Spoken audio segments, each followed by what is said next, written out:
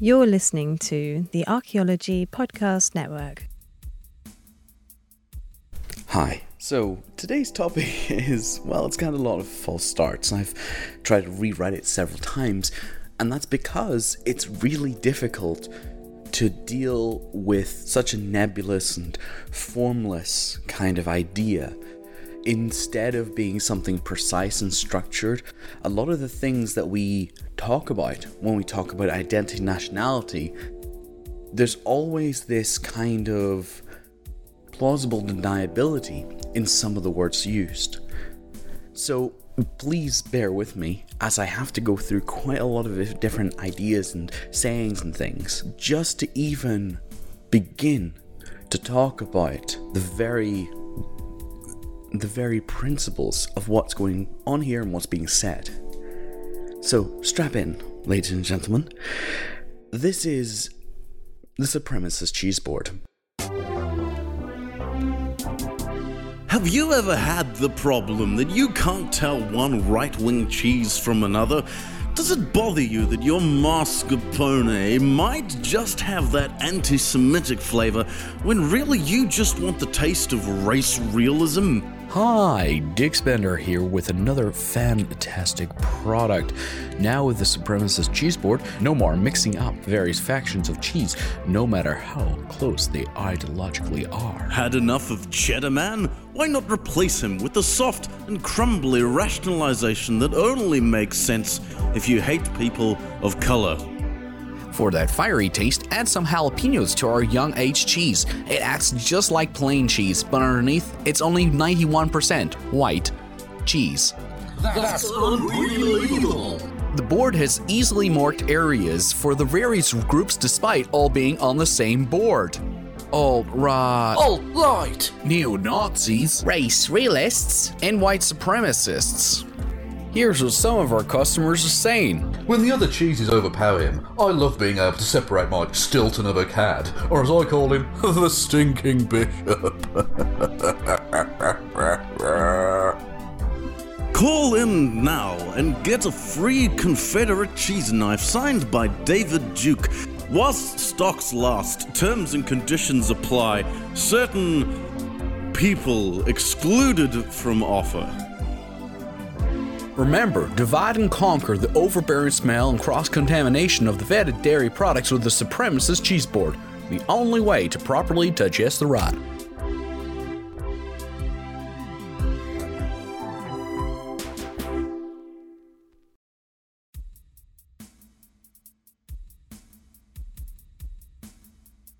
Now, I know that was a bit of fun, but in reality, that's not the end of the argument, and it's by no means an argument in itself.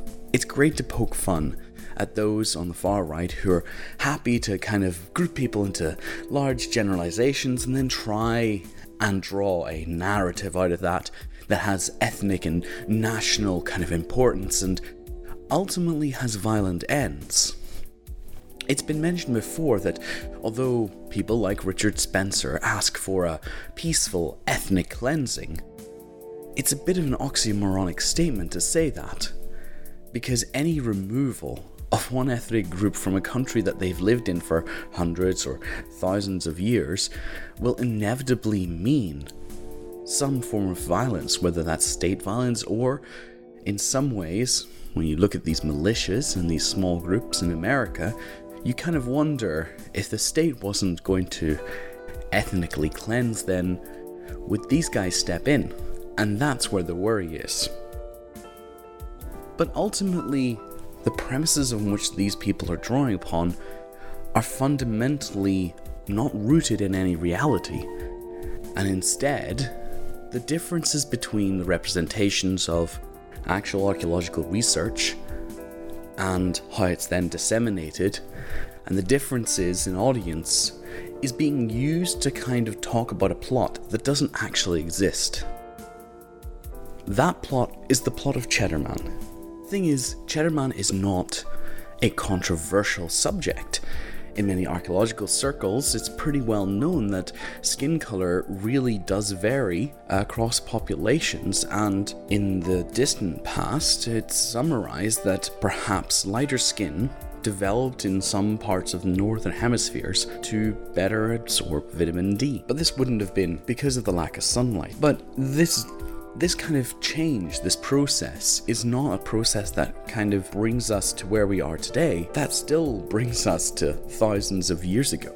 This is the fundamental issues. How far back do you go until you hit a point where everybody's related to each other? If you look at modern DNA studies and you look at things, if you send your DNA off for Ancestry, you get a kind of, there's a point that it's accurate up to about 1,000 years or 1000 AD. We're really talking about, in terms of human existence, smaller chunks of time than would be necessary to divide people up into different races. Now, this is my main premise, is that race isn't real as we imagine it, but I'll come to that later on. And you know, I do want to properly talk about that, because I think a lot of people don't really get what people mean by race isn't real and such.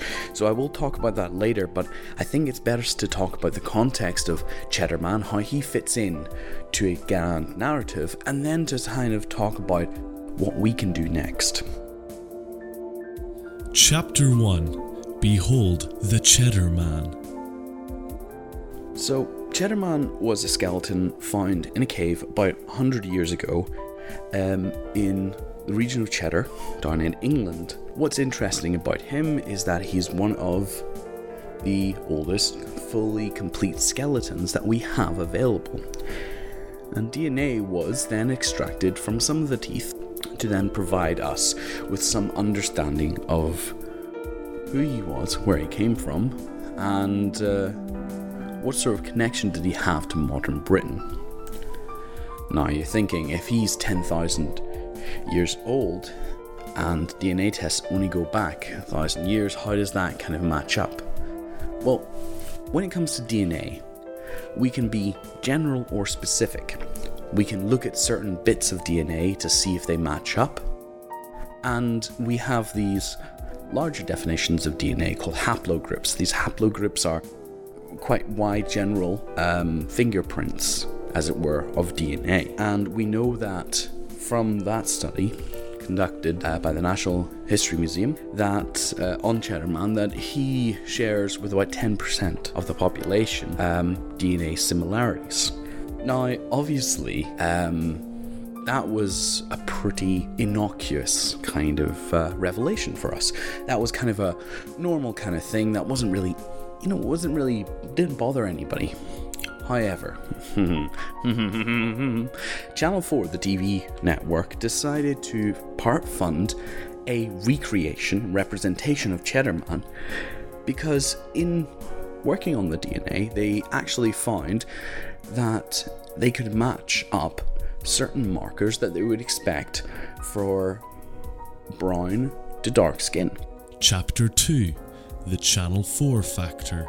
Now, what this meant was that Channel 4 finally had the controversy that it desired. Interestingly enough, obviously, Channel 4 then, made a documentary specifically about Cheddar Man.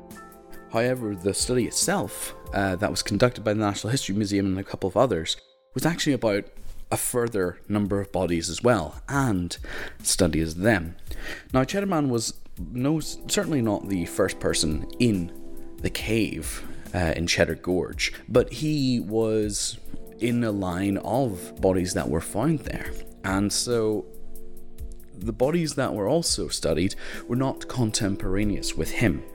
The idea was to sample a number of bones that had not gone such alteration after the deaths that nothing could be recovered, to actually identify and have a look at what kind of the genetic makeup was, or the kind of information that we could glean from these skeletons.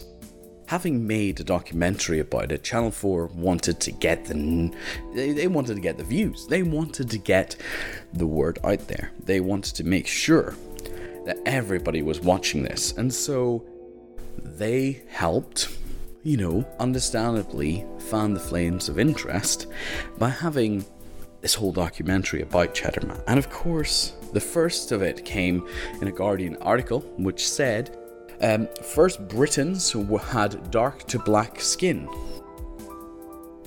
which obviously is going to start some people.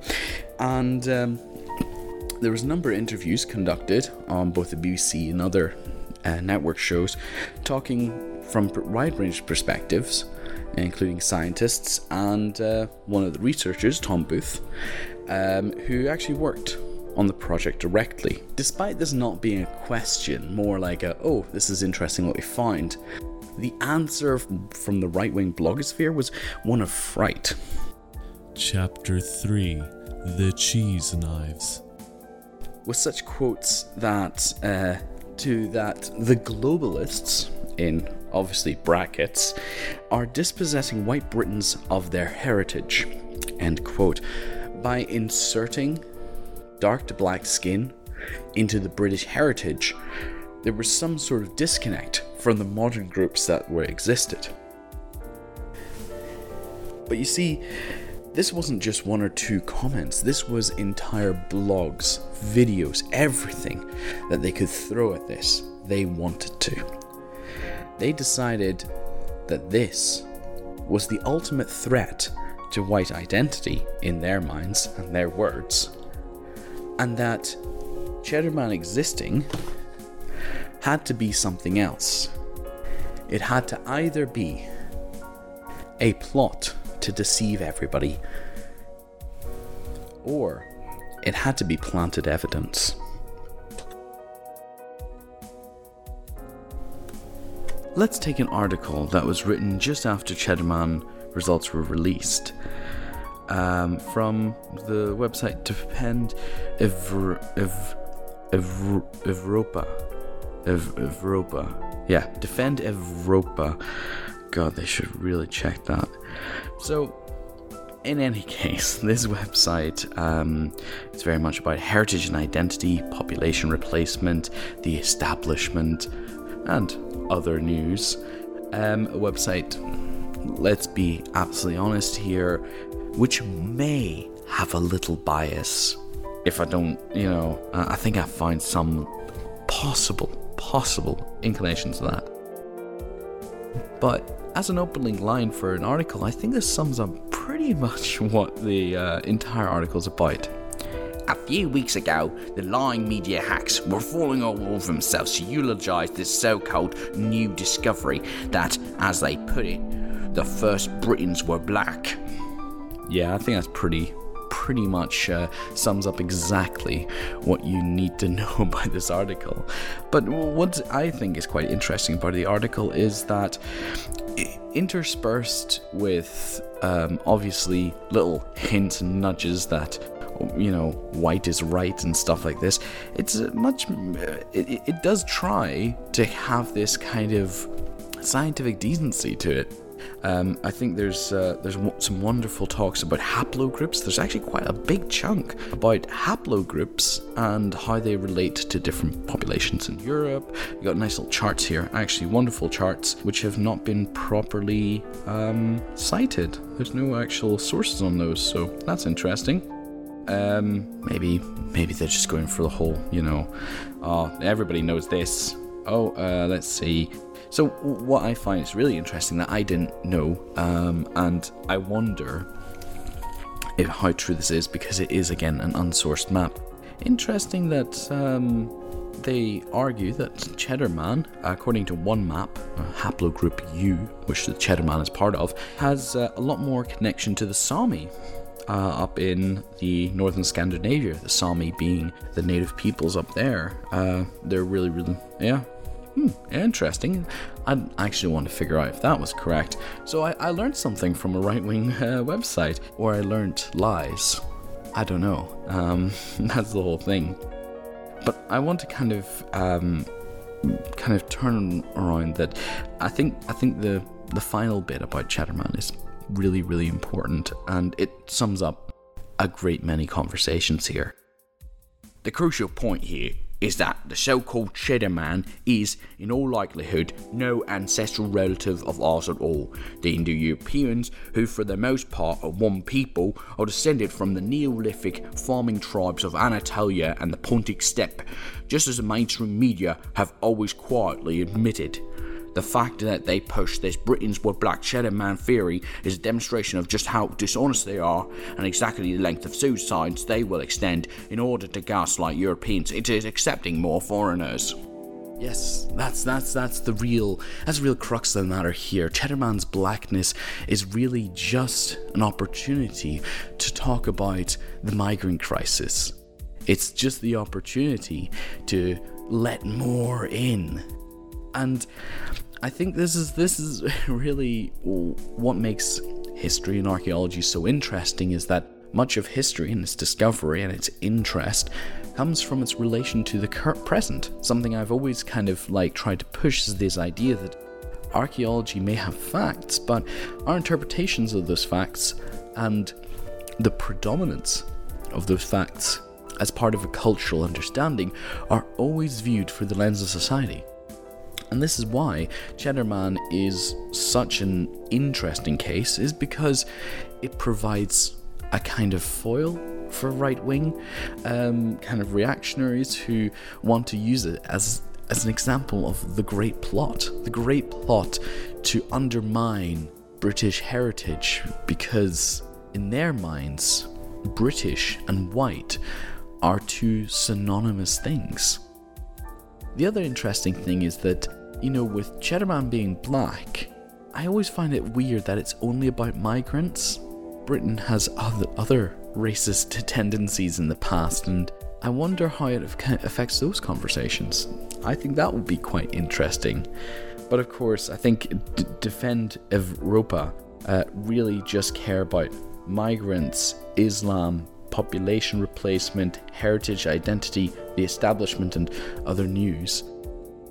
I just find a picture where they've lightened the skin of Cheddar Man, the representation. They've literally gone in and adjust the brightness and contrast to make him look whiter. Oh, I love these guys. Their blogs are just so funny. So next up we have a more recent addition to our blogosphere. This is from the European Defence League, and it poses the question: is the claim that Cheddar Man was black just another stage in the propaganda war on whiteness? Now, this very interesting post, really, I don't know, it's got this air of pretentiousness in it. I'm not trying to poison the well, I just mean that the guy opens up with, "This is what I wrote out on Twitter to this god-awful elitist scumbag." It's so good. So he starts off, he's like, "Billy Bragg, the musician, decided to tweet out and say, 'I just love the expression on Cheddar Man's face. It's like he knows how much it would annoy white supremacists to learn that the earliest Britons had dark skin.'" Ooh, our friend Mr. Harris, they're all called bloody Harris, aren't they? Or Murray. So Mr. Harris here says, "I didn't really have time to do the due diligence, so remaining relatively cautious. My comment..." This is a cautious comment. Sorry, this is really good. Really.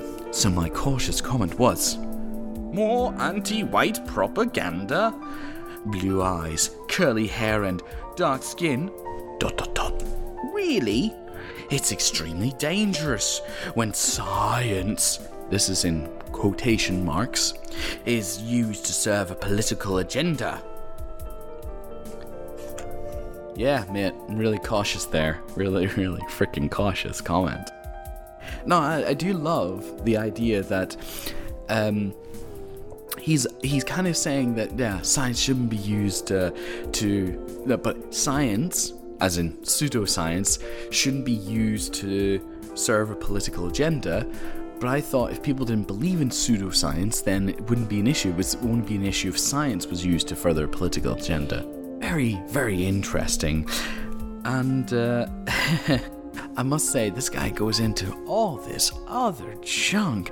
I mean, apparently a Muslim is now head of, well, he's in a high position in the Swedish National Heritage Board, because that really matters when we're talking about Britain. But I guess it all works together under the grand conspiracy, so we'll leave that one for now. But I find it interesting because this article kind of goes into a lot. This is really long. Jesus, god damn it. But I want to focus on a little bit about what he says about racial characteristics. And I think this is quite interesting, because this is where I think the scariest thing for me is, the most concerning thing for me is racial characteristics. I've always understood that European racial characteristics developed as a result of cold weather. The lack of sunlight led to a decrease in the need for melanin in the skin. The weather also led to hunter-gathering becoming impractical, because food was often short in supply and difficult to store over winter. Don't know how true that is. This led to the development of food storage and farming techniques. Wait a minute, in Europe? Farming started in the Levant. Anyway, right, yeah. The organisation of human societies and stable settlements and the origins of a very rudimentary European culture. Okay, yeah, no, I'm gone. So, I mean, the thing is, if you're not really clued up into how human history is, that could seem like a pretty honest and not too controversial topic. I mean, yeah, I could see how somebody who just hadn't read the information that was available could think that. The problem is that farming techniques developed primarily in the Levant, in the Middle East, and we're not really too sure exactly how those ideas spread, but we can see changes over time spreading outwards. There's still a lot of conversations about at what point does cultivating crops become farming. You know, like for example, if I'm a human and I notice that if I leave some seeds in a field, that next year if I come back there's stuff more planted, and so I kind of make this part of the field my field area for this kind of crop, and I leave the seeds and they come back, and you know, I keep doing that and I grow my field bigger and bigger, and suddenly, you know, I've got what could be the early stages of agriculture. But it's quite difficult to really say what point that agricultural change happens. So, you know, when we talk about agriculture and the transition farming, it's always about a very big change. So we don't really talk about the little changes. And what's here's happening is, I think, a conflation of what we don't know happened in between two times, and well, obviously people in Britain and Europe developed farming techniques by themselves. There is always the possibility that a kind of exchange of ideas happened, people moved to different places. They're all on the board. But we continue on, because I also think that rudimentary European culture hasn't existed. I mean, even like you had the Germanic tribes, the Gallic tribes, the Romans didn't, like, Romans called everybody just the non-Roman, kind of like everybody else was, you know, barbarians. But I mean, like, even history that stretches only a couple of thousand years ago, you did not have a European culture. I mean, Germany was a bunch of principalities for hundreds of years. Austria used to be an empire. There's never been, there was never a cohesive European culture, even in the distant past. So this guy is full of junk, but he hasn't really said anything aggressive or confrontational. He just said things that are wrong. Anyway, the only thing he says is right is the Cheddar Man's findings don't change this. No, they don't, because what you've said is absolutely wrong. So no, it can't change a wrong thing, I guess, within the context of its own. And this is precisely the thing, is that these people have a perspective, and that perspective serves their nationalistic tendencies. And because of that, everything that kind of they get has to fit into the perspective, or it has to be reinforced that it doesn't work or it doesn't change anything. No, it's just a silly little anomaly. Everybody gets anomalies, haha, no worries, it's just part of science. As if these people really care about science. So this guy from English European Defence League goes on to basically say that, Cheddar Man has been weaponized by turning him black. He's basically a weapon again from the elitists, and those come in quotes or without brackets, and they basically argue about that Cheddar Man has been overemphasized as the first Briton, and him being black either represents an ancientness to blackness in the UK, or alternatively it just represents that people developed lighter skin in the Northern Hemisphere in Britain at a in a shorter period of time than we thought. And the mixing of these kind of two very different ideas I think goes to show the whole problem with this kind of response to Cheddar Man. Nobody that I've read or I've watched videos of really has a distinct rebuttal, because many of them don't actually know what they're arguing against. And this is why I think Cheddar Man is quite interesting. Now, obviously, we've had this bit of fun. This is how Cheddar Man's been so far, and because of this lack of coordinated response, there was quite a bit of joy, quite a bit of jubilation when New Scientist published the article about a week and a half after the original kind of announcement that ancient dark-skinned Briton Cheddar Man may not be true. Trust me, there are so many people right now, there were so many right-wing bloggers who literally jumped on it as soon as they could. They were going insane about it. They were like, ha, we found it. We've done it. There's proof. Now, unfortunately, that is behind a paywall. But what's really good is that, these right-wing bloggers, they'll remove the paywall for you as well.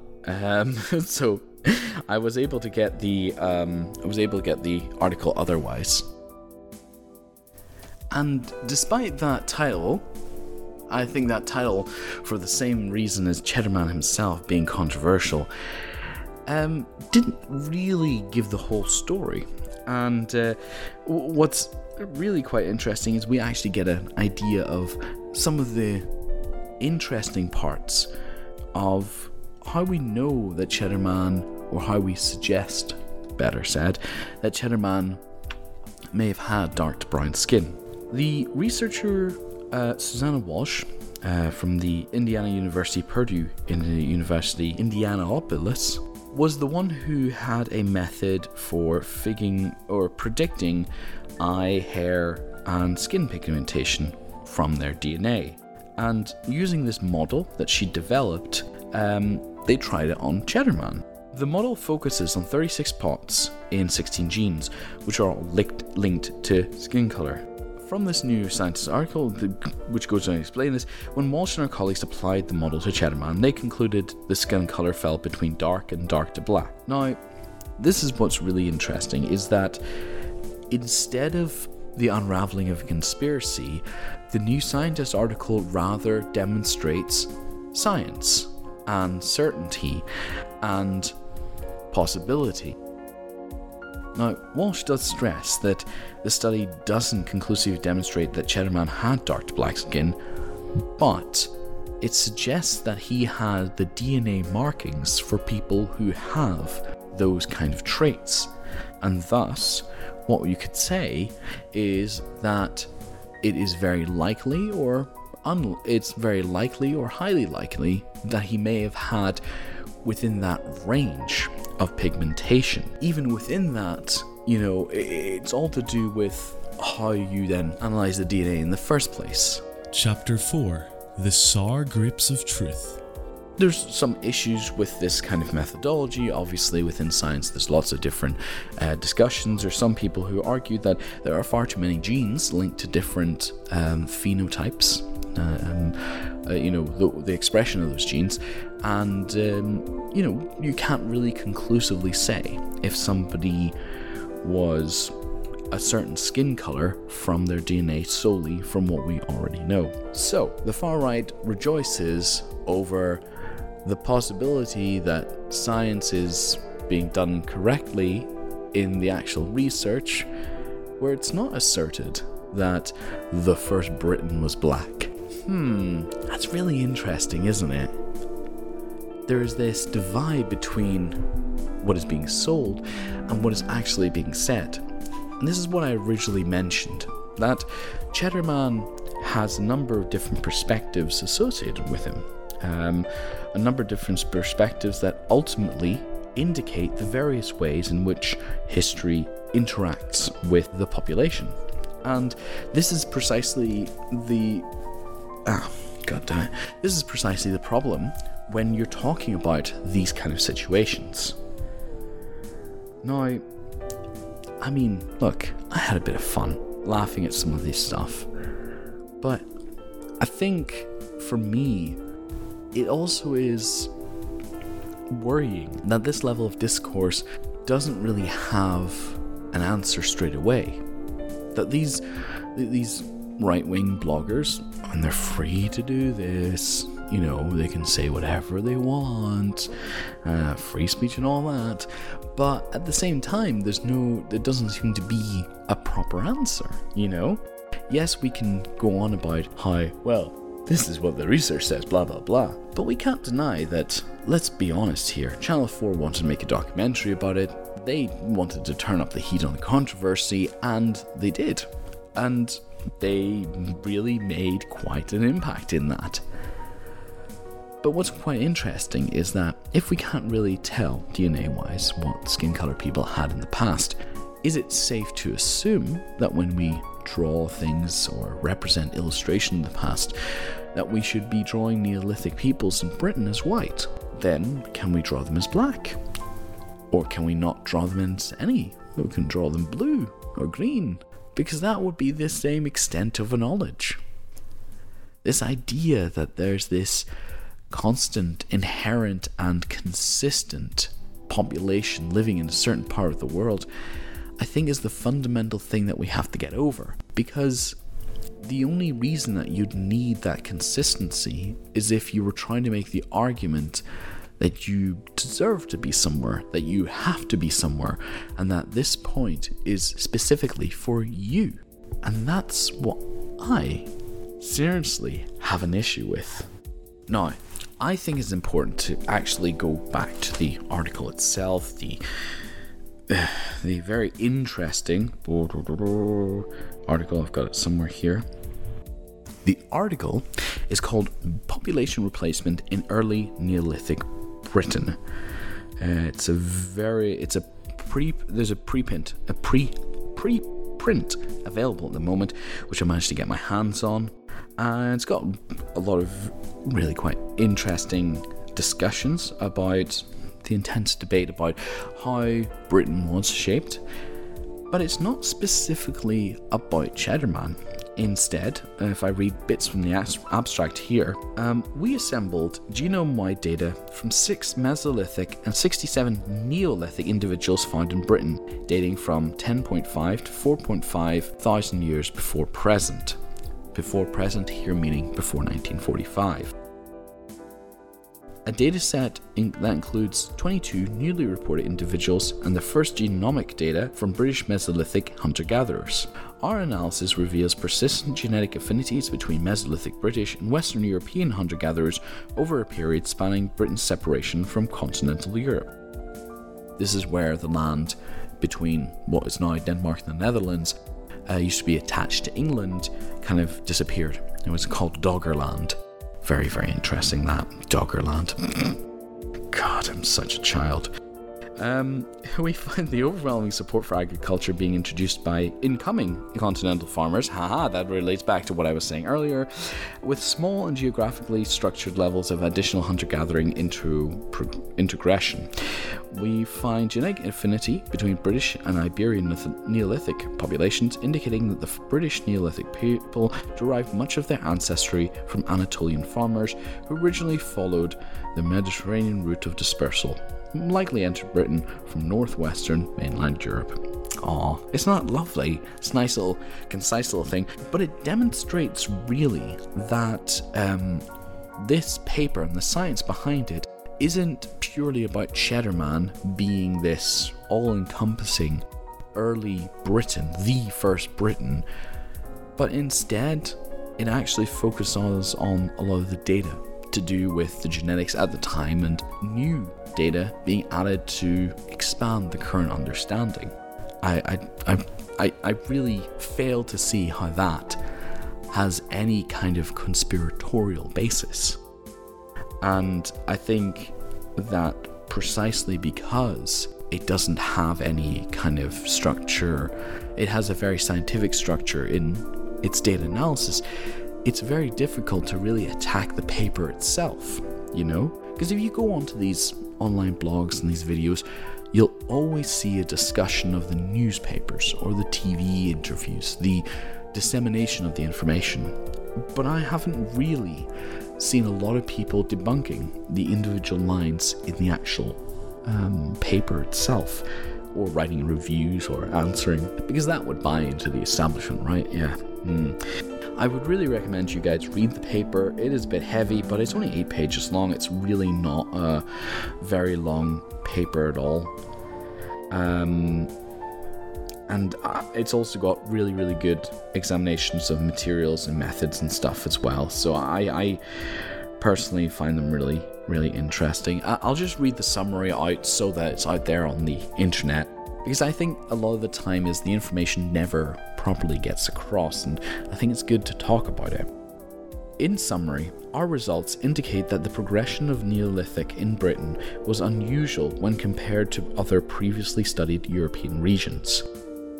Rather than reflecting the slow admixture processes that occurred between Anatolian Neolithic farmers and local hunter-gatherer groups in the areas of continental Europe, we infer a British Neolithic proceeding with little integration from resident foragers, either during initial colonization phase or throughout the Neolithic. This may reflect the fact that farming arrived in Britain a couple thousand years later than it did in Europe.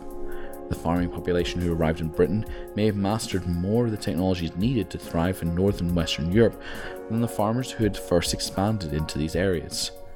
A large-scale seaborne movement of established Neolithic groups led to the rapid establishment of a first agrarian and pastoral economies across Britain, providing a plausible scenario for the scale of genetic and cultural change in Britain. I'm trying my best to find the controversiality in it.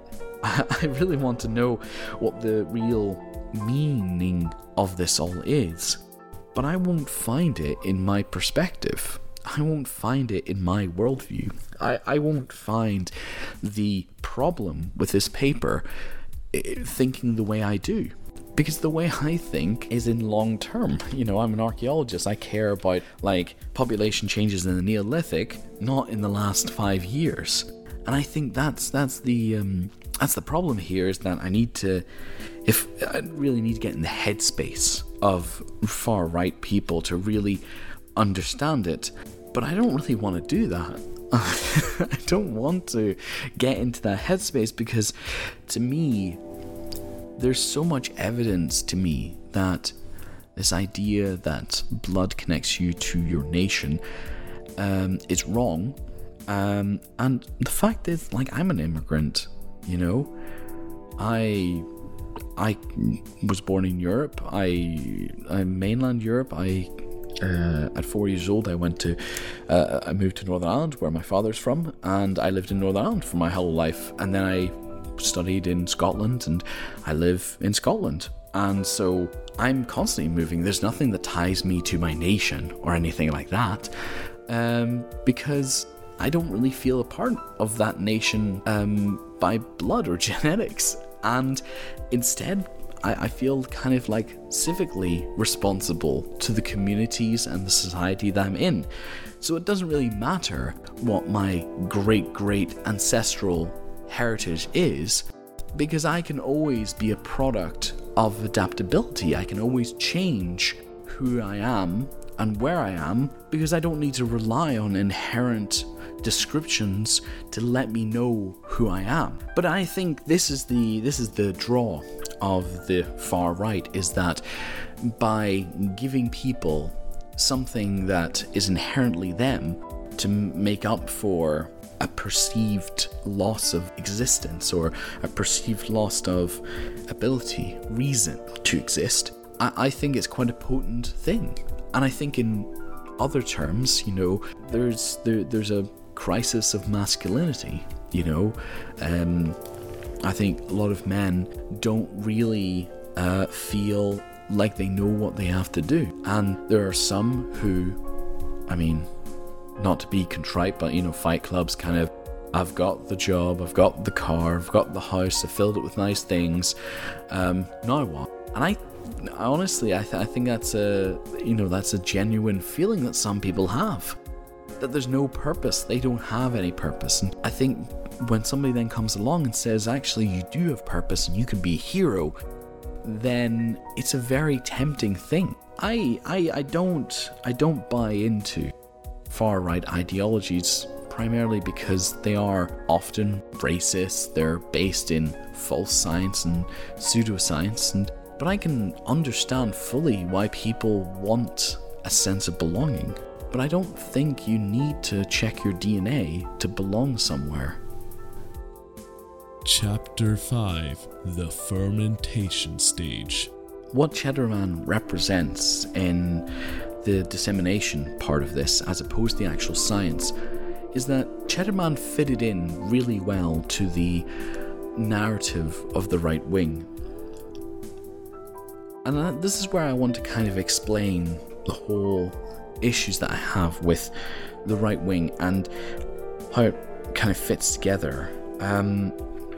Because I would argue that the purpose of the past, there's many different people who use the past in different ways. For example, you could use the past to try and make a claim to something. You use your ancestry to say that you belong somewhere. Or use the past to try and learn and better yourself and not to repeat the past. And that's on almost on an individual level. You use the past to kind of figure out where you are, where you're going. But if you feel at a crossroads, what is the past to you? It's why people like tradition, for example. People feel that tradition gives them a grounding, a reason to do something. But that doesn't mean it's a good reason. It doesn't mean it's a reason that we should continue to do something just because it's traditional. But then traditions are something that we're cling to. It's something we like. It's ritual behavior, as the archaeologists would say.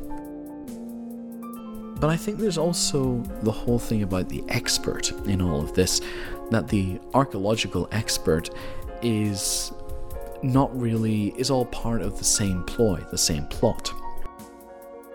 After we've kind of said, okay guys, it's funny that Cheddar Man is the ancestor of everyone in Britain and he's black, and you really don't like black people, because that's basically the conceit of this. Let's be honest here. If they weren't talking about race and Cheddar Man was black, it wouldn't really matter at all. But they kind of do want to talk about race, and that's ultimately what it is. But when we laugh at them for Cheddar Man being black, we're accepting their premise of race is correct. We're laughing at them, but we're maintaining their worldview. We're saying that, haha, isn't it funny that, your great times 34,000 grandpappy was black, but you hate black people. Then, yeah, but we're still talking about white and black people. And this is where I want to talk about, biological races as we understand them in the 20th century. It's obvious, however, that it's genetically demonstrated that people, biologically, humans vary. The biological differences, however, do not match to those racial groups that we often categorize humans into. Race, quotation marks, as we understand it, isn't real. On top of which, when we do group populations under these races, we find that many of these people are extremely biologically different to one another, with variation being more than just simply a function of skin color. And this isn't new. This isn't a recent idea. Anthropologists have known about this and talked about this for years. But as you can tell, it's not exactly catchy to say, race doesn't exist, when a lot of people kind of intuitively believe some sort of racial differences exist. But we've had an obsession with these fake or artificial racial categories for years. And for this kind of reason, a world divided along racial lines kind of makes sense. That's how the world exists. That's how you can see the world today. But it's wrong. Race in terms that the far right would like to put it is wrong. But they've got a head start on everyone because of history. If you want to read more about biological races, there's a few things from the American Anthropological Association. There's a number of things and studies you can find online. There's a really interesting University of Pennsylvania study looking at DNA and skin pigmentation in African groups, which apparently was because most of the time tests hadn't been actually done on African populations with respect to one another. And apparently that's where, we kind of find even more examples of variation. So it's not as if people aren't looking into this. They are. But if you think that black, white, and whatever words you want to use these days, divide up, it's not really the same way. It doesn't match up to the ideas and the descriptions that the far right would like you to believe. This idea that certain people are predisposed to conquer or to be intelligent or better, or certain primers to violence or brutality. All these wonderful ideas about how people are defined by their biology, or no, better said, by their DNA and not their material conditions, is precisely the problem. Chapter 6: The Serving. So I've talked about DNA and race and giving you a couple of examples, but I kind of want to finish off by talking about experts and what we need to do next. So I've talked about how experts are often seen as talking point speakers rather than possessing any integrity, and this is within the far right paradigm.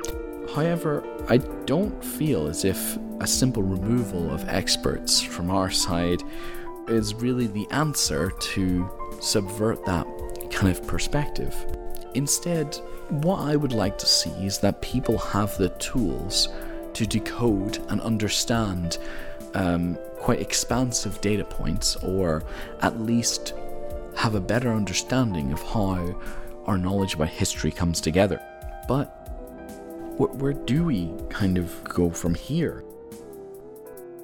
I would argue that despite archaeology seeming daunting in its depth, simplification does not mean ignoring or erasing information.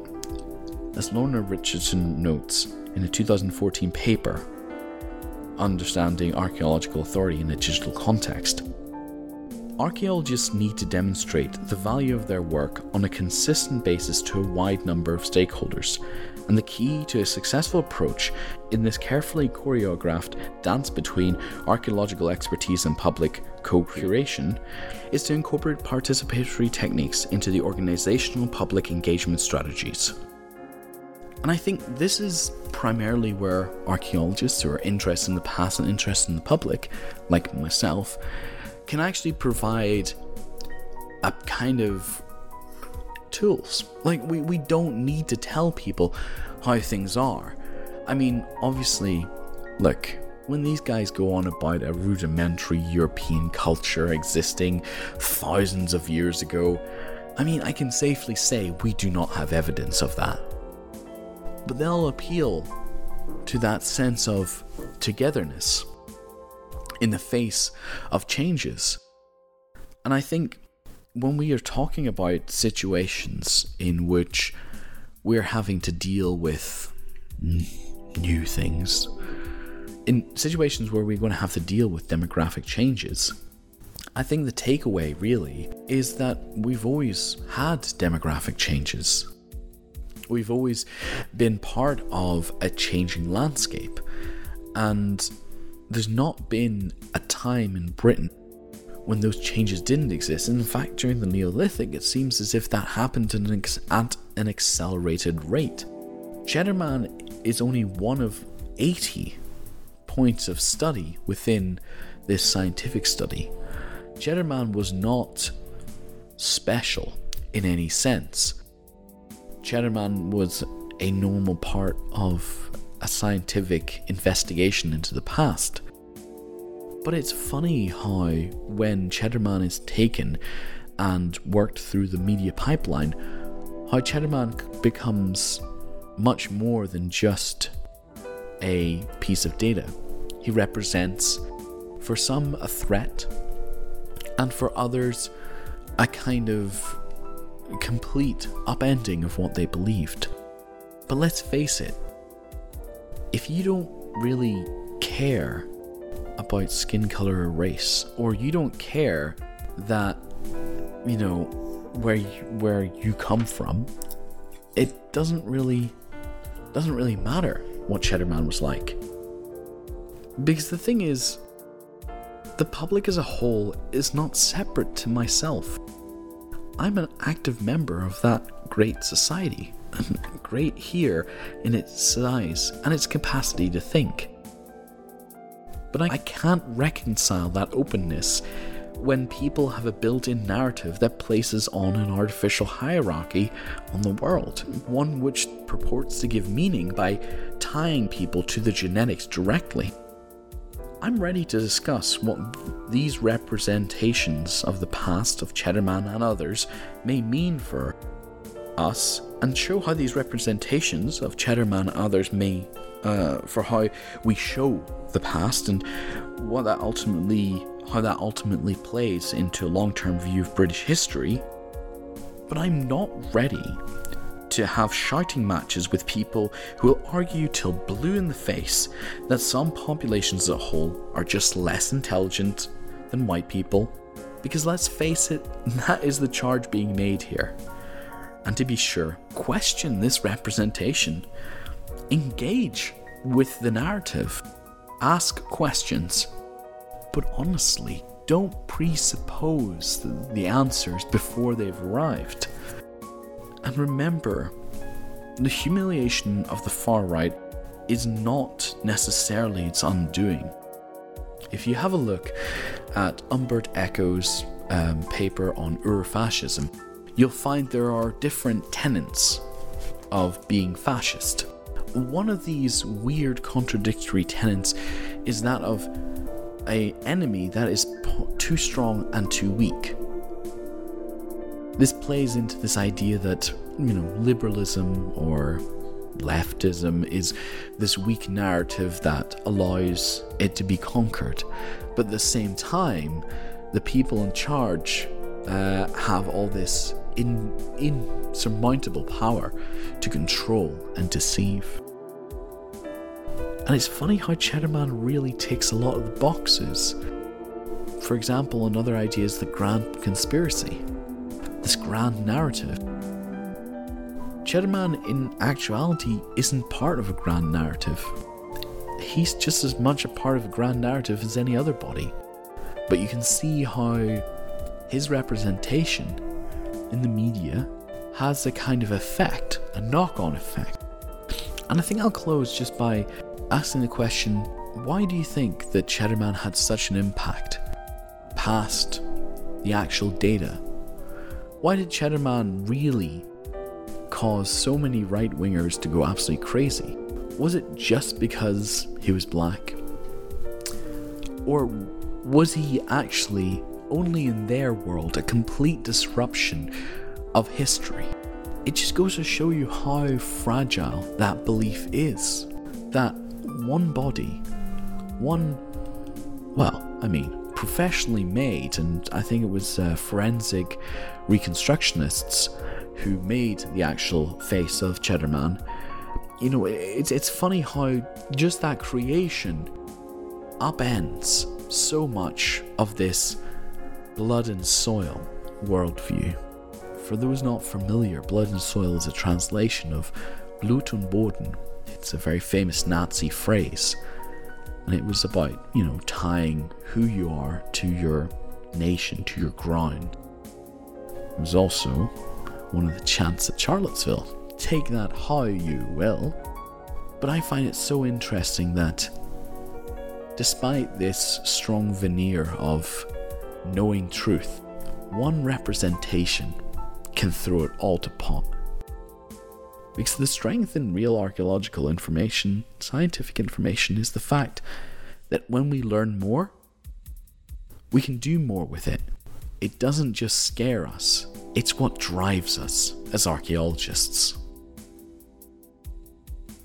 So, thank you very much for listening to this episode of The Anarchaeologist. That was Supremacist Cheese Board.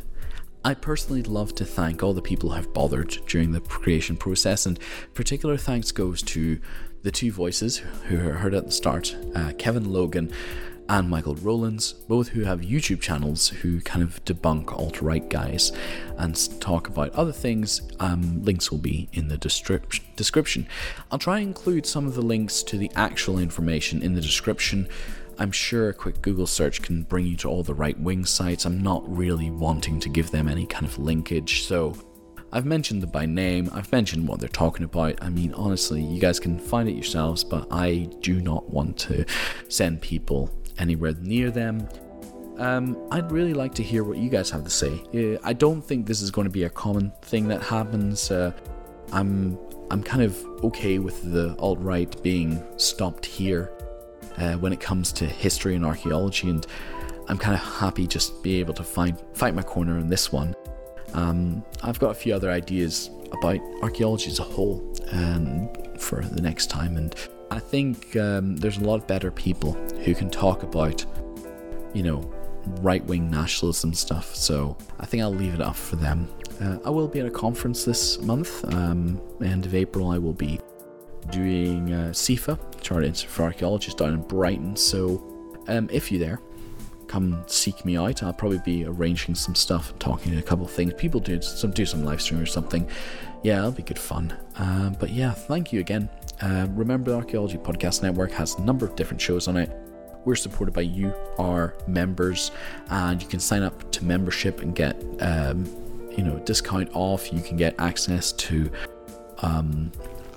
new content early, you'll get access to bonus content, and you'll be supporting the network. So if you're interested, head over to archpodnet.com/members.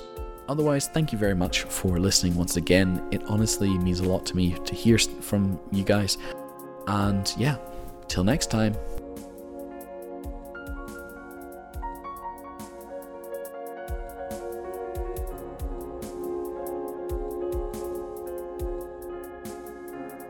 This has been a presentation of the Archaeology Podcast Network. Visit us on the web for show notes and other podcasts at www.archpodnet.com. Contact us at chris@archaeologypodcastnetwork.com.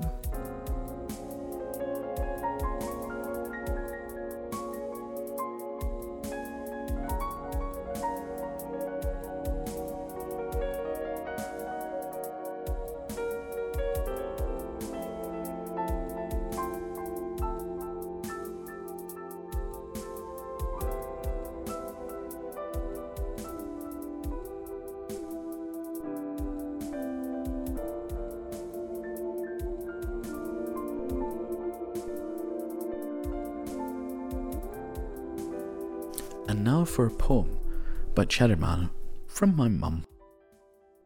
Skin deep. After aeons in slumber in the recess of a cave, in a canyon formed by a receding glacier, the unbleached fretwork of a male skeleton is lifted into the light of the modern day by a pale air of his own millennial-old DNA. The past astonishingly becomes the present as pieces are fitted into the final puzzle in a most delicate and precious operation. The reconstruction of Cheddarman begins as the ancient osseous tissues are laid out, are tested and drilled into. The malleus still harbors traces of retrievable DNA.